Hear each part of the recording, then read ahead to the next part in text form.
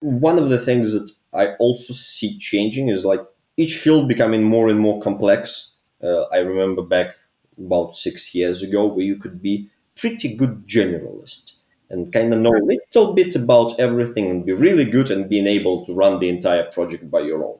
Now, I don't think that's possible.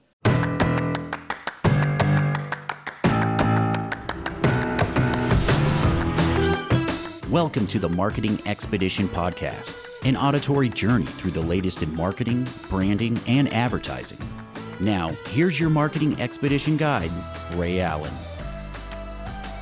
On today's episode of the Marketing Expedition Podcast, I'll get to speak with Tim Partasevitch, and I'm sure I'm butchered his name, but he's gonna explain his name for us once we get there. But he is from Smart IT, and during his professional career, he's helped many companies apply better sales and marketing processes and achieve their revenue goals and scale.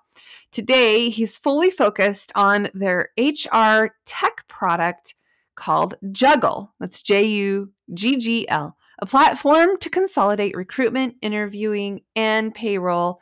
And his team at Juggle focuses on two dimensions: propelling outstaffing services and developing an HR tech solution to ease complex global hiring.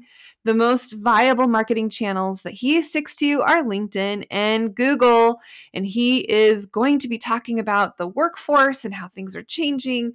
And of course, we talk a lot about marketing, and he's worked on both the agency side and client side, and lots of good nuggets to listen to. But first, it's time for our Marketing Essentials moment, the basics that you need to help you continue to build your brand and your bottom line.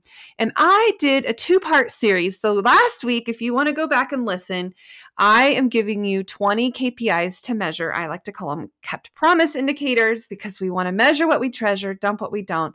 And so I am going to continue on with our ways to continue to measure our marketing. And we definitely talk about how data is so important to us in understanding and interpreting the data. And last time we talked about the lifetime value of a customer, sales growth, the number of leads that you get, quality and quantity, right?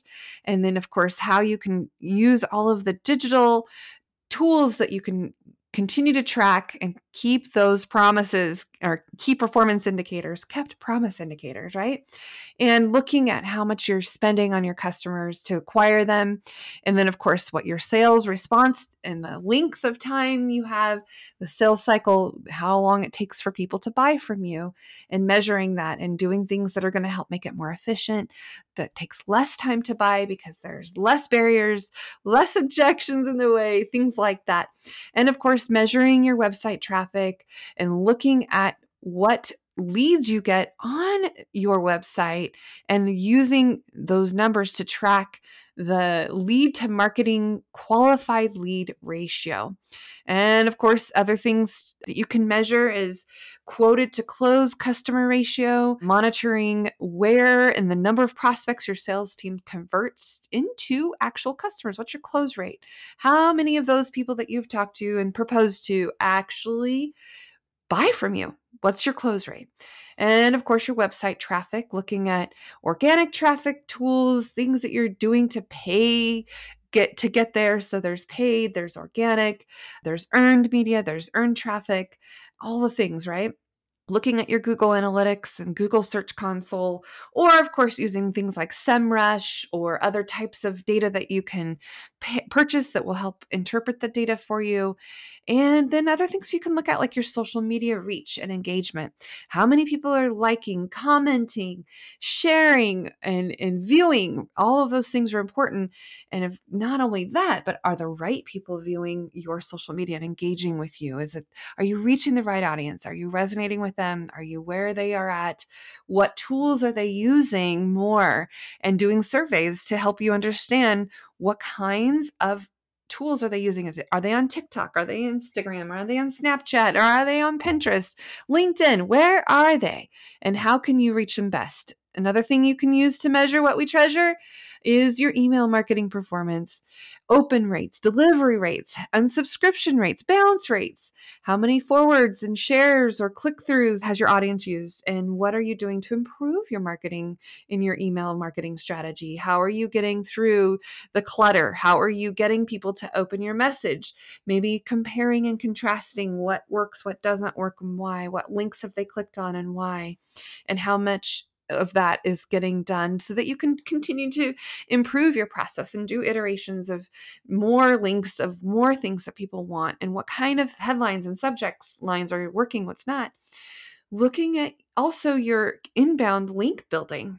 So the link backs that people will link to your website. And then, of course, if you link out to the sites that are out there that you want more traffic from. So looking at kind of how you can build your SEO, your search engine optimization, by using link backs or link building.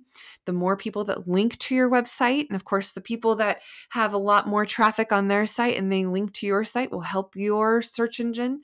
And of course, those inbound links can really increase your rankings too. Birds of a feather stick together, right? So you want to elevate and leverage other people's blogs or other people's websites that link back to you, that have more traffic than you do, to then help you continue to elevate and get those relevant and reputable domains coming to you. And sometimes you can have a link back strategy that would help elevate that for you. And then looking at your landing page conversions, building your website with landing pages that can clearly state what your offer or your CTA, your call to action. There's a number of ways to get people to your website, but then what do they do after that? You can track how they navigate your site, when they click, or if they disappear, right? They bounce off your site because they don't want to be there anymore, or something offended them, or something wasn't what they wanted, or whatever the case might be. Track it, follow it. What are they doing? What are your conversion rates, right? Make appropriate use of the landing page conversions. How many people are clicking to buy, or what is it that you want them to do? What's that call to action? What action do you want them to take after having visited your site? You've done all the work to get them there. Now, what is it you want them to do while they're there? And tracking all of those things. Looking at your blog post visits and thinking about how you can engage with the people who are reading your blog posts, asking them questions, getting them to post and comment, and getting more traction and reaction to your blog posts, and looking at the engagement among all of your potential customers that want to buy from you, and thinking about the types of blog posts that you want to do, so that way they can be attracted to your site and go there and read more and come back again and subscribe and be a part of it, and paying attention to the quality and the length and the keywords that you're using. We use a tool called Surfer, and we look at how many keywords we're using, ways that we can maybe use them better, or phrases that we want, so that people can find us because of the phrases that they're using to search. And of course, using voice search optimization now too. People are asking questions to all of their smart devices, their smart TVs, Google, Alexa, your Siri on your watch, all of the things. What are the results that are going to be served up based on the questions that people are asking? And then mobile traffic, leads, and conversion rates. Mobile first. Think mobile first, because people are on their mobile devices more so than anything. So is your website well optimized for smartphones, for mobile devices, right? Millions of people are using the internet on their smartphones or their smart TVs or any smart devices, right? How is your website responsive to the different displays that are out there? Is the monitor small? Is it big? Is it a tap screen? Is it what is it? Every type of device needs a way to be able to display it. And so it's got to be a responsive design and optimized for those smartphones, right? And you're wanting to have information where you can have the visitors on your site be able to click to call easily or tap to call easily, or getting the information that they want very easily in that mobile space and place, because sometimes those screens are pretty tiny. So you want to make sure that it's legible. And then tracking all of that, pay attention to what devices people are using, how they're using them, what is your mobile traffic, what kind of leads are you getting and conversions are you getting from those mobile devices? What can you tell about the customers who are using them? What types of things are they clicking on most? All of the things, right? Then looking at organic traffic and your top 5 entry pages. So, how are people getting to you? We want to see what the majority of your traffic is coming from in organic spaces, and how are we being able to be found on the website? How are they finding on the website on their own in an organic setting? What kind of things are they using to get to you without having to have paid ads to reach you? So optimizing, increasing that organic traffic, so that you can continue to refine and hone in on your SEO strategy, and looking at what the top 5 blog posts are on your landing pages, or what your top 5 landing pages are for your website, and then leveraging them and doing more of the same thing that works really well, but tweaking it to make it even better, and having that iterative mindset of continuing to iterate every single time. Another KPI you can look at is called Net Promoter Score. This is a KPI that really can measure your customer satisfaction. So you've done all the work to get them to be a customer, and now they're a customer. How satisfied are they? Are they going to tell everybody about you in a good, positive way? Use their word of mouth advertising to share and show and talk about the services or products that you've been able to provide to them? What's the likelihood that this customer that you've done so much work to get them on board, how likely would they be? And you can do it on a scale of 1 to 10 or however you decide. How likely would they be to recommend your business to others? How can they share about you and give direct feedback and get that direct feedback and insights from your customer to see what would their score, what would they rank you on a scale of 1 to 10, how likely they would be to share your product or service with other people that are in their sphere of influence, understanding what they would truly need or what kind of feedback they would give you. If it's a bad score, then why? Find out why. What was the negative connotation that happened, or what was the positive sentiment if they were, loving you and wanting to share your product or service or their experience with your brand with others? Why? Replicate that. Do it again. Do more of what's good and what's working. So following your Net Promoter Score and what your customer satisfaction ranking is. Other things you can look at is the following growth. Your clients, if they're going to share and show and tell and talk about you, give them ways to easily do it. Reward them, right? Raise 5 R's: ratings, rankings, recommendations, referrals, and then, of course, thumbs up for rewards. Reward those people who do all of those wonderful things for you and give you those referrals and recommendations and ratings and rankings and all the things, right? Then the last one we'll talk about here is your search rankings. Look at how popular your website is. What's the search engine results page of your website? How are you showing up on Google when people search for you? And what can you do to improve that ranking? And how can you continue to get that organic growth to where you rank the top of the page even more? So monitor your organic and paid positions in your search engine results page when you come up. Are you the first page? Are you the first on the list, or are others on the list? And you can look at what they're doing and see how they are getting ranked so well. And then you can do things to maybe outrank them. You can look at their website, see what kinds of things they're doing, what's working, why are they ranked organically to the top, or maybe they're on a paid ad. What are they doing? What kind of verbiage are they using? Can you do it better? And you can use lots of different position tracking tools on SEMrush and other, tools that you can use to understand what your search engine results are doing and how your keywords are performing and what kinds of data you can collect and continue to navigate your position to continue to get to the top of the list in your keyword ranking, and see what you can do to outpace, outrank your competitors. And in conclusion, really, there's lots of different ways that you can measure what we treasure, dump what we don't, and automate what we hate. Measure what you treasure, dump what you don't, automate what you hate. All right, now we have in store for you a wonderful interview with Tim. So let's take it away.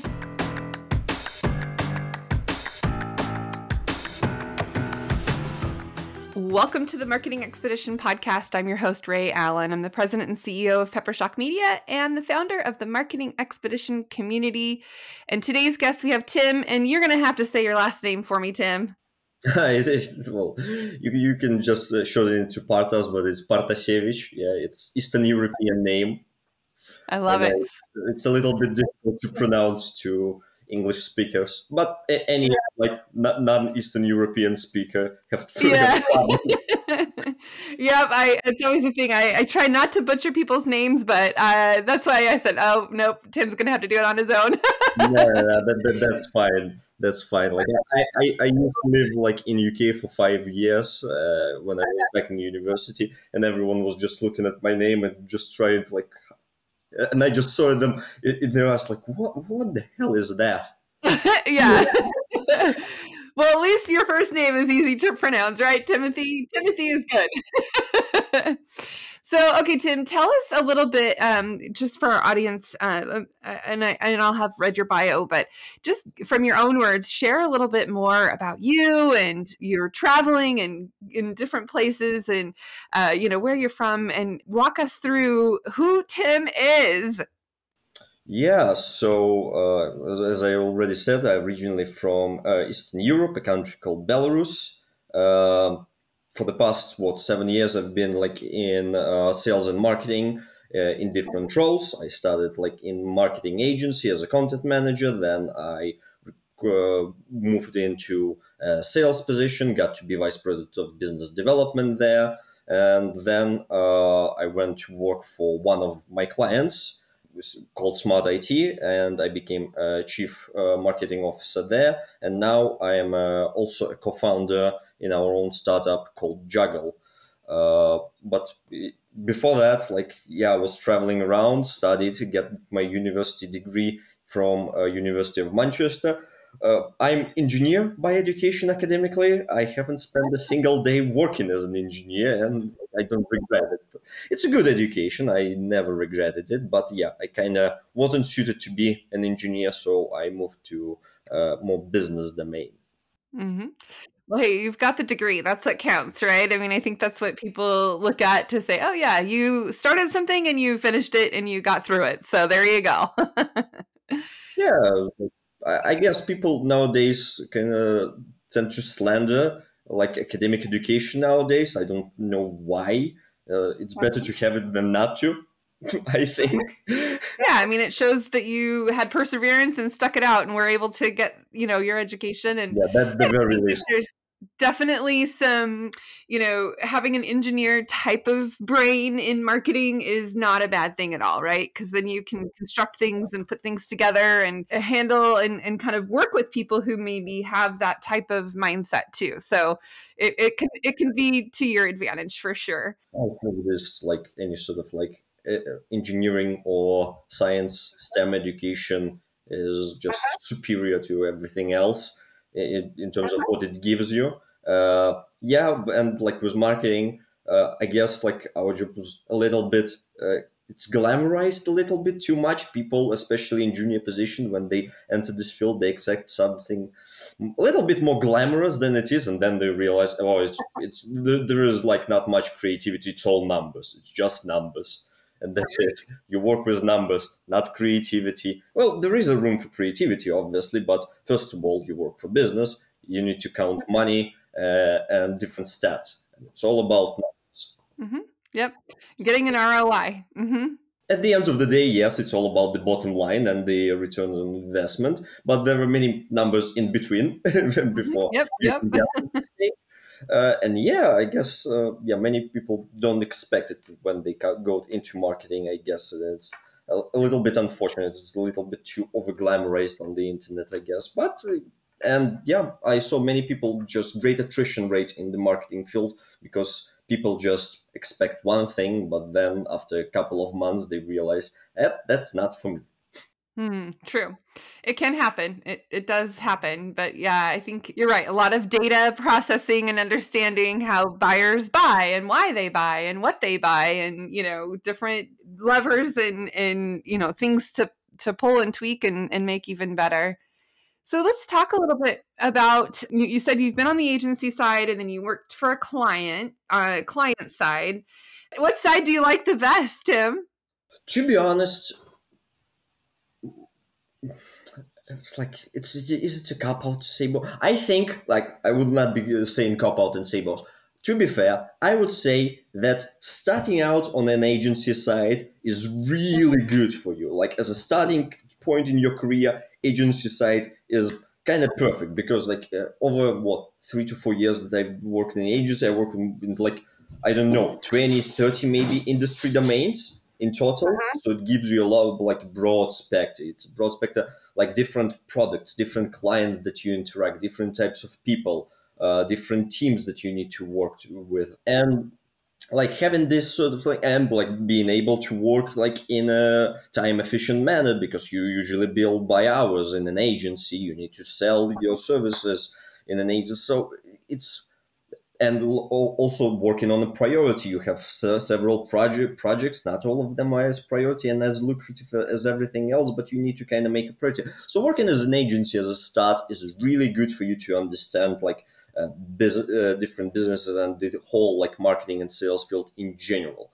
But in terms of your comfort level and feeling better about what you're doing, like after several years, I think moving on to like an in-house role where you'll only work for one project where you feel connected to the company and like full-time employment, full working week for just one business is preferential. But I guess I wouldn't trade the agency years, whatever. That makes sense. I think you're right. You get a general education in the agency side and lots of different industries that you work with and lots of different tactics and ideas that come through. And then being able to work for a single brand or, client that turned into your workplace, working for the client basically. Yeah, I see how it can give you lots of opportunities and advantages to be able to know how both sides of the fence works for sure. Yeah, and work in an agency because you work with such a variety of clients, you quickly learn what you like and most importantly what you don't like. And separating those two is very important. And like nowadays, like when I have a job offer from a particular like industry, I just immediately say, no, no, no, I'm not interested. No, Not doing it. not for me. Yep, I can see how that works too. And now you're kind of juggling both, right? You're working for the client side, but then now you're in a startup mode and creating Juggle. See what I did there? And Juggle, let's talk a little bit more about what Juggle is and what it does and the kind of the solution it provides for businesses. Yeah, so the startup itself is actually originated from the company where I work in. So it's an internal project that we are building right now with the team at Smart IT originally. So it's an HR tech product which is focusing on consolidating and combining recruiting, interviewing, payroll, and document management and general HR management in a single ecosystem. Because usually when you like buy like a product, it's usually like very focused on one particular thing. Like we're doing document management, or we're doing HR, or we're doing interviewing. It's like, but there is no solution that does kind of everything else a little bit and just good enough, I would say. And I just feel like business, like the market, misses a lot of things because there's so many tools that specifically focus on one thing only, and you end up in like working in a browser with 15 different tools. You pay like you have monthly payment for all, and like the idea come with like we had our own business model at Smart IT in outstaffing and assembling remote teams. We decided like the process needs to be digitalized, and it eventually led us into creating a product for the market. And like for me, it was the idea of kind of like obviously like in digital marketing, we all know about the names like SEMrush or Hrefs. So those are like kind of all-in-one solutions. Like originally there were things that did everything a little bit better than SEMrush and Hrefs. Like you had originally like the keyword tools that is better. You had like link building tools that are just better than that.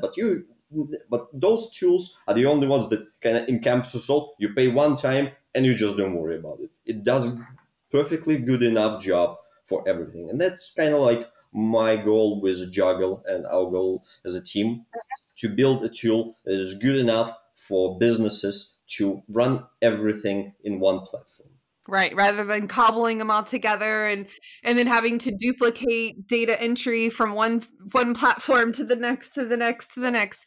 Oh yeah, I understand that pain because that's what happens is you're using so many different tools and so many different subscription fees. So this seems like a pretty nice solution to be able to do the outsourced services, the interviewing, and being able to create a global team and hiring people from multiple different locations and places and coming together. So, And not having to worry about legal liability and tax codes in different countries, we can handle, because like Smart IT, the company that I work for, has been on the market for 11 years and been assembling remote software development teams for, like as I said, 11 years. So we already have this experience in getting the team, interviewing people, running payroll for them, assembling contractors from different countries. And it's kind of nice to just lend the expertise out.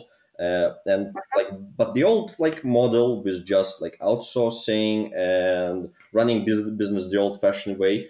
It's not preferential, especially at scale. We kind of reached the limit of what we can do as a company, so we needed like a tool to digitalize everything and allow our clients to utilize our services a little bit better. That's why we are building Juggle in the first place. right, right. And that's what you're doing is you're kind of, juggling all of those things and putting it together. Well, juggling all of those processes in one place, because juggling looks easy if you just see the person, and that's kind of our model, make remote hiring look easy. If you look at the professional jugglers, it doesn't seem that complicated. You just throwing things around and tracking them in time looks pretty simple. Try to do it. And hoping that you're not dropping the balls, right? Yeah. And that's it. That's the tool. Like, you'll make it look simple. Well, and I think that it's especially an important feature to mention that you can do different payrolls in different countries because that's a headache to a business owner to try to figure out. That makes it easier so that you can have a global workforce and you can have people from various different places and currencies, right? How people get paid and how they, have different bank accounts in different places. So I think that's a good tool for people to be able to have that global workforce to do. Different tax codes And tax codes, yes, everywhere. Yep, and different rules to follow in different countries. That's pretty amazing. and different contracts for each. Even hiring a contractor can be very different depending from country to country. Right, having contractors. So yeah, this will do not just employees, but more of the outsourced side of things with contractors that are Right now, we are focusing more on the contractor side rather than we have an employee of record service available for limited amount of countries. But contractors are pretty much worldwide nowadays for right. us. Yep. It's the gig economy, people can work anywhere at any time and, do whatever we do. I mean, right now we're, a world apart and it's 6 o'clock 6 p.m. your time and it works. It works for sure. So where do you see in the next, I don't know, a year, 2 years, how do you see our world evolving by being able to do more global workforce and having more? I mean, like we have a team out of the Philippines that help us, but and other people from other areas. I mean, do you see that this is going to continue to be the trend where people can hire people from anywhere in the world more often now? Yeah, we recently had a little bit of a pushback in the market from the big players back in the USA. So, like companies like Disney and Apple mandating like return to office, obviously. For the mid-size business and startups, I think it's a non-issue because like the difference is those companies like Disney, and they have leverage to actually force or people to go back to the office. But small time businesses and mid-sized companies, I don't think, like, they're still fighting for the best talent, and best talents nowadays, they realize like during the pandemic, like, you don't have to spend 5 days of work in the office, and you can work from home, you can work from traveling, it doesn't impede you. And if you do your job well, like why should you be in the office anyway? So as long as the work is being done. I mean, there are pros and cons, obviously, to both working from the office and remote work. Uh, for example, like the entire team at Juggle, like we are all like across the Europe right now. Like I haven't seen my like teammates and co-founders like in literally months nowadays, but we all like chat still. We have Zoom, we have Google Meet. It doesn't matter. We still have progress. Uh, do I see it like becoming a new norm? Yes, I think it will be a new norm working from home because it also allows you to expand your hiring like beyond like the reach of your locale. Because like if you're a mid-sized business, you're not an international company and you're not like living and you're not located in some big city like New York or London, where all the talent tends to congregate, and where you have those big markets and big opportunities for people. Like, but you still want to hire like a person, then you can. Or sometimes, like talent and engineers, they don't want to move in those areas. They have families already, kids, mortgages, everything. They don't just leave everything behind and worry about moving to other places, other countries, or even cities. Why bother? So I think like for mid-sized companies, for the startups, and eventually I think for the certain positions in the big companies, this will become a new norm for sure. Some roles I think are just not suited for remote work, and it's normal. So some roles, obviously, like you trying to remote work as a doctor is not very Right. That could be a little difficult to do. but hey, like some doctors can, like you can be in terms of what therapist, like if you're like psychologist, totally you can do remote work. One of the startups that originated from Smart IT does that with like mental health clinic in the US, totally remote. It works great actually. So yeah, certain roles I don't think will ever be like remote as a normal. Certain will become, and certain I guess will be kind of in between. And for the next 2 years, I guess we'll see which roles would that be. And obviously, like there's a lot of shift, like in recent years with the AI and machine learning technology. We're also seeing some roles drastically changing already. So we saw like the in terms of like digital art, how everything changed so quickly. So Right. Yeah. Yeah. AI generated imagery and it's very rapidly changing how things go. But I think you're right. It depends on the industry. If you can, and the type of job, if you've got a hands on job, obviously you have to be there. But it's going to be interesting because you're right. Like you said, Disney and Apple and people are, wanting people to come back to work. But there's now this kind of idea that the workforce, you want to, like you said, attract the right talent and they don't want to move, but they have the skill set that you need, then you have to be flexible as an employer. And it's difficult because collaboration and, in-person work can change if it's not necessarily in person. So it's just adapting and being flexible and trying to understand what's going to work best. And I definitely see a difference between being in person and being able to brainstorm and collaborate and, just walk over and talk to somebody in the office versus, pinging them or, doing that. But yeah, I think flexibility is key. I think that people can, come back to the office, but with the idea in mind that they can still have that flexibility if they need it. Maybe, I don't know. It'll be interesting to see how it all comes together, but it's certainly opened up new opportunities that had never really happened before, where people are now more comfortable using Zoom and Google Meet and all the things now, or team meets and stuff. But and from like the business perspective, in terms of money and numbers, it gives you an economic opportunity to tap into talent that is not that expensive. For example, like obviously different parts of the world, different cost of living, different salary expectation. So as a mid-size or small-time business, you don't want to maybe pay for the employees in the USA or in London or any like expensive places. So you will outsource everything or hire people from Southeast Asia, Eastern Europe, certain parts of Africa, the salaries there for the and salary expectation of people are much less for the same work. So for you as a business, it's a no-brainer. Yeah, and you could be paying them a premium and not necessarily having to pay as much in, like you said, the States, and then if you pay them well, then they want to continue to work for you because it's, their salaries are different. And kind of on the flip side too, though, where people are getting remote jobs and getting paid a lot more in, that remote job in our area, and then trying to find talent in our area because now it's difficult because now they can get paid even more in other jobs in other areas. So it's kind of like there's a double-edged sword there for sure. It is a double-edged sword, but like again, like I lived for half a year. Well, last year, half a year I spent in Georgia, not Georgia, which is a state in the U.S. Georgia is a country. Country, yeah.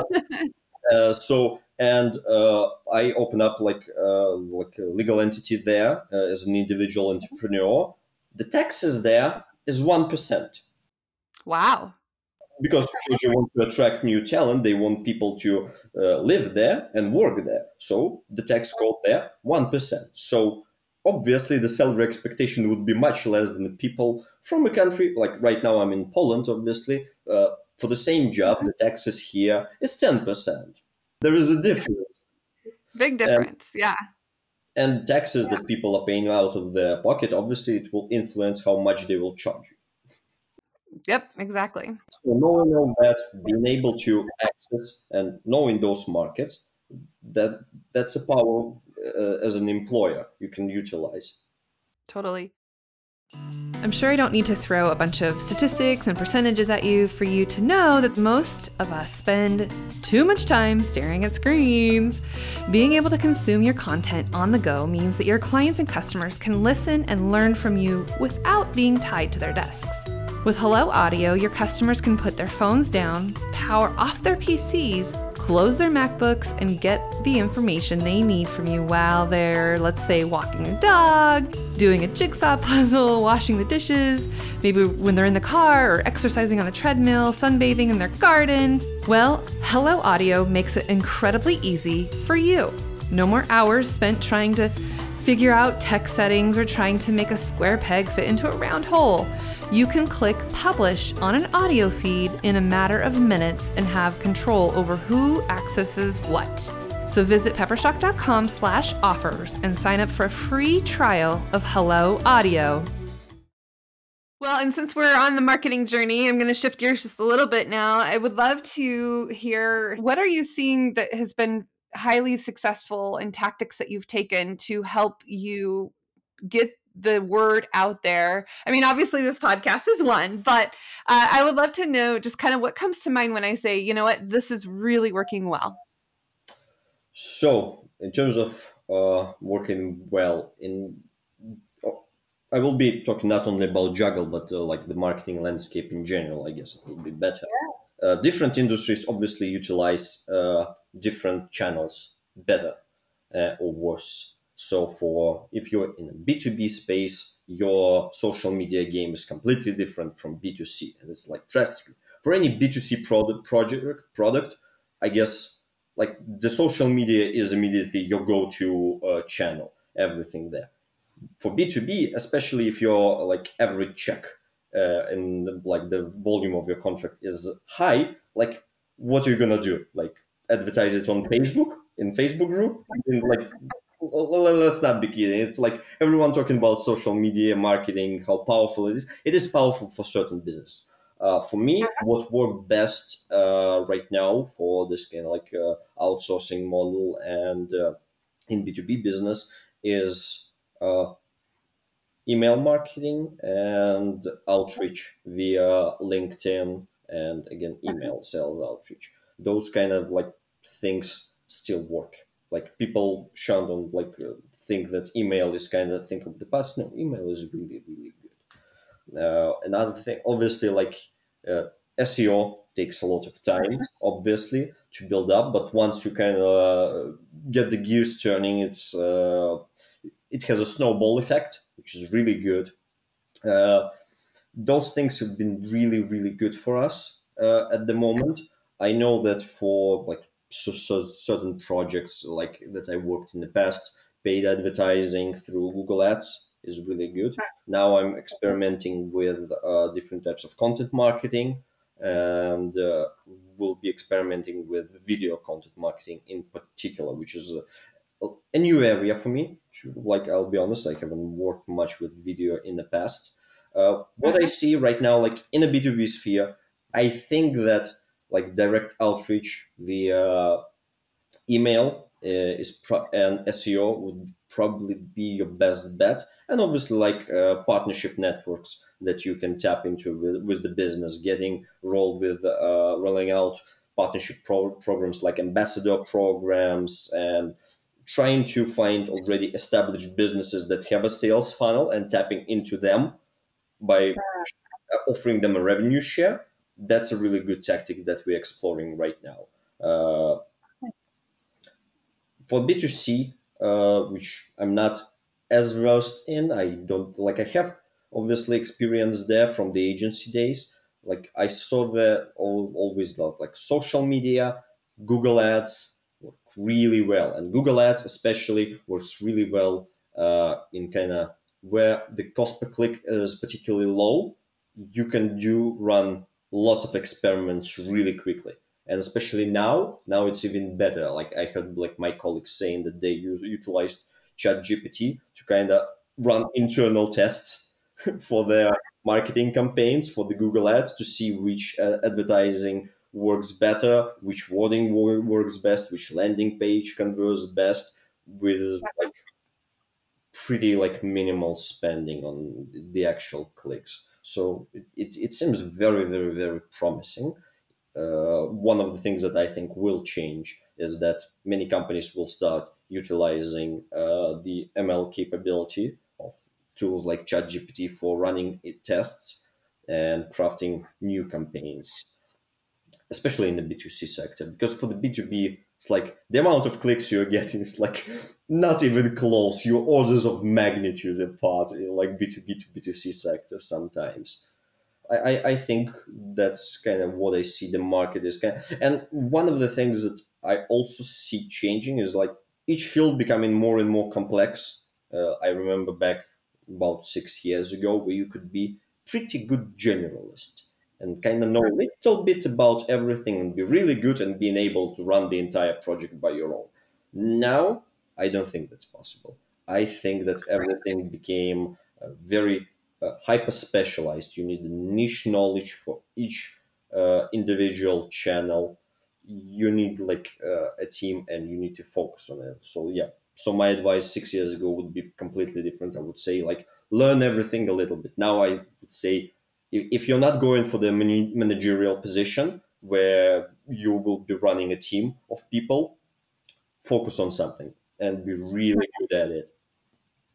Yeah. Well, that's good advice because I think you can be a jack of all trades and a master of some, I suppose. But if you can get really good at something, that increases the value of what you can bring because you have that expertise over other people, and then you get paid more because of it, and then you know, are the go-to person for that particular expertise that's needed. And you're right. I think now having a team of experts as opposed to a team of generalists can be helpful, and maybe each person has their area of expertise and it works together in collaborative effort. So that's definitely good. And another word of advice to anyone who's like running any sort of like marketing team: get yourself a good data analyst. Data That's analyst, like, absolutely. yeah, like that's a no-brainer. Like, you really need a good that data analyst. If you're not satisfied with your data analytics, find another one. It's like, Find another one, yeah, for sure. Well, and that's the thing too, it's one thing to collect all the data, but then to understand it and how to apply it to, you know, using it and leveraging the data that you can consume, because there's so many things now that we can look at and use to impact all of the efforts that we're doing in marketing, for sure, for sure. And gosh, it just keeps exploding. I think I just saw a headline that said 174 new AI apps that you need for your business. I'm like, 174. I think in about a year there will be three from those 170. To be honest, like everyone, like many people, just jumping on a train we saw that with like crypto market, for example, and when the NFT just exploded, like there were like hundreds of NFT projects that came to us and saying like we are doing something really cool, we are doing something really great. Very few are still around. Very few crypto projects and blockchain projects survived the initial hype. So I think many of the companies like they get some investment, or maybe they just, it's called the hype train for a reason. Yeah, for sure. Well, I'm sure that there's going to be some of the tools that will rise to the top that will stick around that people will want to use. And but I always say too, use it with caution because it still needs some review with human intelligence, not just artificial intelligence, but we need to also use our HI in human intelligence as well. Well, definitely. AI is, again, it's a marketing ploy to call it an AI. It's more of a machine learning like engine, to be honest. That's what you actually have there. It's not AI as let's say a science fiction novelist envisioned it in the past, but it's much more than we expected just a year ago. It's kind of exploded like in less than 12 months in a pretty substantial way, I guess. And obviously, like tools like ChatGPT and Midjourney as image generated content, it really shine a spotlight on how far the technology actually gotten in such a short period of time, which is really exciting. But again, like at this point, you actually don't know what the use will be because yes, like making pictures from like console is really cool, but what's the business application there? And everyone trying to realize it right now. So some people will succeed, some people will fail at it, just as always. And it will be very interesting to see what exactly will be like in a year. Yeah, and yeah, what kind of tools actually stick around that people can find useful and find the business use for, and then what will not, and then all the subscriptions that people have signed up for to pay for. Yeah, just have to watch your credit card bill, make sure the ones that you've signed up for are the ones you're using. Yes. For Uh, sure. well, from the different tools, I think, like my personal opinion, I think that especially in marketing, like making sure that you like have and that's actually a really good point in terms of like what you can utilize as a machine learning and AI tools right now. Not all the agencies, not all teams have like internal like visual design teams. Sometimes they outsource it to other agencies or hire contractors and freelancers for that. Now you actually can, for much less money, get everything done with AI. So I think those tools will be very helpful for any marketing teams that are listening. Another thing is copywriting. Obviously, like the copywriting capability of AI is not that great right now. It doesn't seem to write particularly interesting texts, but it's a good start. And if you just need some sort of like filler for the content, that can be good. It's good at generating the different ideas for content. Also, that you as a copywriter can then use to rewrite everything and make like an editorial decisions. That and obviously, I would like to see what it will do with kind of like competitive analysis in terms of like what you can do with different keywords and how it will allocate, and usually and obviously you utilizing it to run like experiments with paid advertising. I think will be a separate service that will be just digitalized, and you'll pay a subscription fee and it will do it for you. Yeah, I think it's going to be ever evolving and it's exciting to see. It's also scary and kind of creepy too, all the things that can be done now, right? I mean, it's like, wow. Certain things with the deep fakes are really scary. Like the things that change faces, yeah, those are unsettling. Yeah, I'm waiting for the day when something is, comes to like a court case and, people won't be able to decide whether or not it was actually been, artificially created or not, manipulated or not, right? I mean, that's scary to me to think that, oh my gosh. Yeah, I think it's a matter of time before, like in the US or in Europe, there would be some sort of like impersonation lawsuit. Well, and where does the content come from, right? Because we want to always give credit where credit is due, but if people are sampling, I mean, if artificial machine learning is sampling something of somebody's creativity, but then it's modified into creating something new, like does that original, because something has to come from somewhere, right? Does it infringe on the copyright? Yeah, copywriting. Yeah. Can you sue those people? Usually, it's like, did I lose any money? But yeah, I think like some sort of like copyright infringement or impersonation lawsuit will be. And it'll define what happens next, right, in the industry. So, well, it'll be interesting to watch and see what happens and how things come together and or not, right? Yeah, it's like kind of just didn't realize how like what an exciting time. Like starting with like worldwide pandemic in what 2020, then like here in Europe we had like a conflict in Ukraine, obviously. With the war that started and kind of really affected the markets, like you had soon you will have another U.S. elections, which is always fun, and the, Oh boy. the whole world is watching. Now we have like AI technology, so everything moves a little bit faster, I guess, nowadays. Yeah, for sure. Well, Tim, anything else that you'd like to share before we wrap up today? Oh yeah. So well, first of all, thanks very much for having me. It's been a really great conversation. We've been all over the place a little bit, but Yeah. it was fun. So yeah, the best place to reach me would be actually LinkedIn. Like I'm one of those marketing people who doesn't have any social media presence.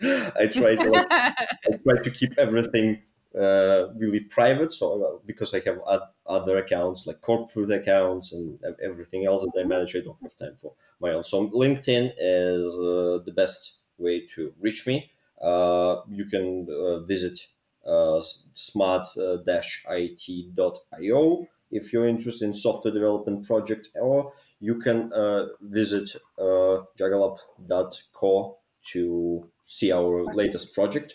We are not like in official release yet on the day of recording. I don't know when it's going to be published. Maybe it will be live, maybe not, and whether we change domain names or not. Yeah, well, we can always update the show notes for sure to make sure. But the way you spell juggle is Juggl, Yes, essentially. Yeah, yeah, yes, that's great. exactly. I'm excited to see how this all comes together for you and using those tools. And I love it when something is created out of a need because the company that's creating it saw and identified the need and now is sharing it with others. And I think that's a great model because then you kind of firsthand know what's needed and why. So that's great. Yeah, definitely. It's like you think that like if we encountered that problem, like surely someone else have. Yep, exactly. Yeah. So I think it's going to go well. Excellent, Tim. Well, thank you so much for sharing all of your wonderful nuggets today and, being able to connect with me from Poland to Tampa, Idaho. I think this is just a wonderful thing that we get to do. And thank you. Yeah, yeah. It's good that we contacted this one because next week I would have been in Dubai, which another hour or two difference. Yep, yep. A few weeks ago, I was in Saudi Arabia at a conference, and so yeah, I actually got to fly through Dubai, had a layover there. So it's yeah, fascinating to be able to get to go places now. I love it. Well, thank you, Tim. And for those of you listening, the best thing that you can do for us is to share this podcast with others, subscribe to it, download it. Give us a review on any of those platforms that you're listening to us now, and make sure other people hear what we have to say because I think it's important for the world to know how to continue to build your brand and your bottom line in your business or your brand or your nonprofit or whatever case it might be. But for those of you listening, thank you and enjoy your marketing journey. Yeah, enjoy the marketing journey, share it, like it, do everything. That's right. That's right. Thanks for listening to the Marketing Expedition podcast. Want to continue the journey? Don't miss out on new episodes. Subscribe on iTunes, Spotify, Amazon Music, or wherever you get your podcasts.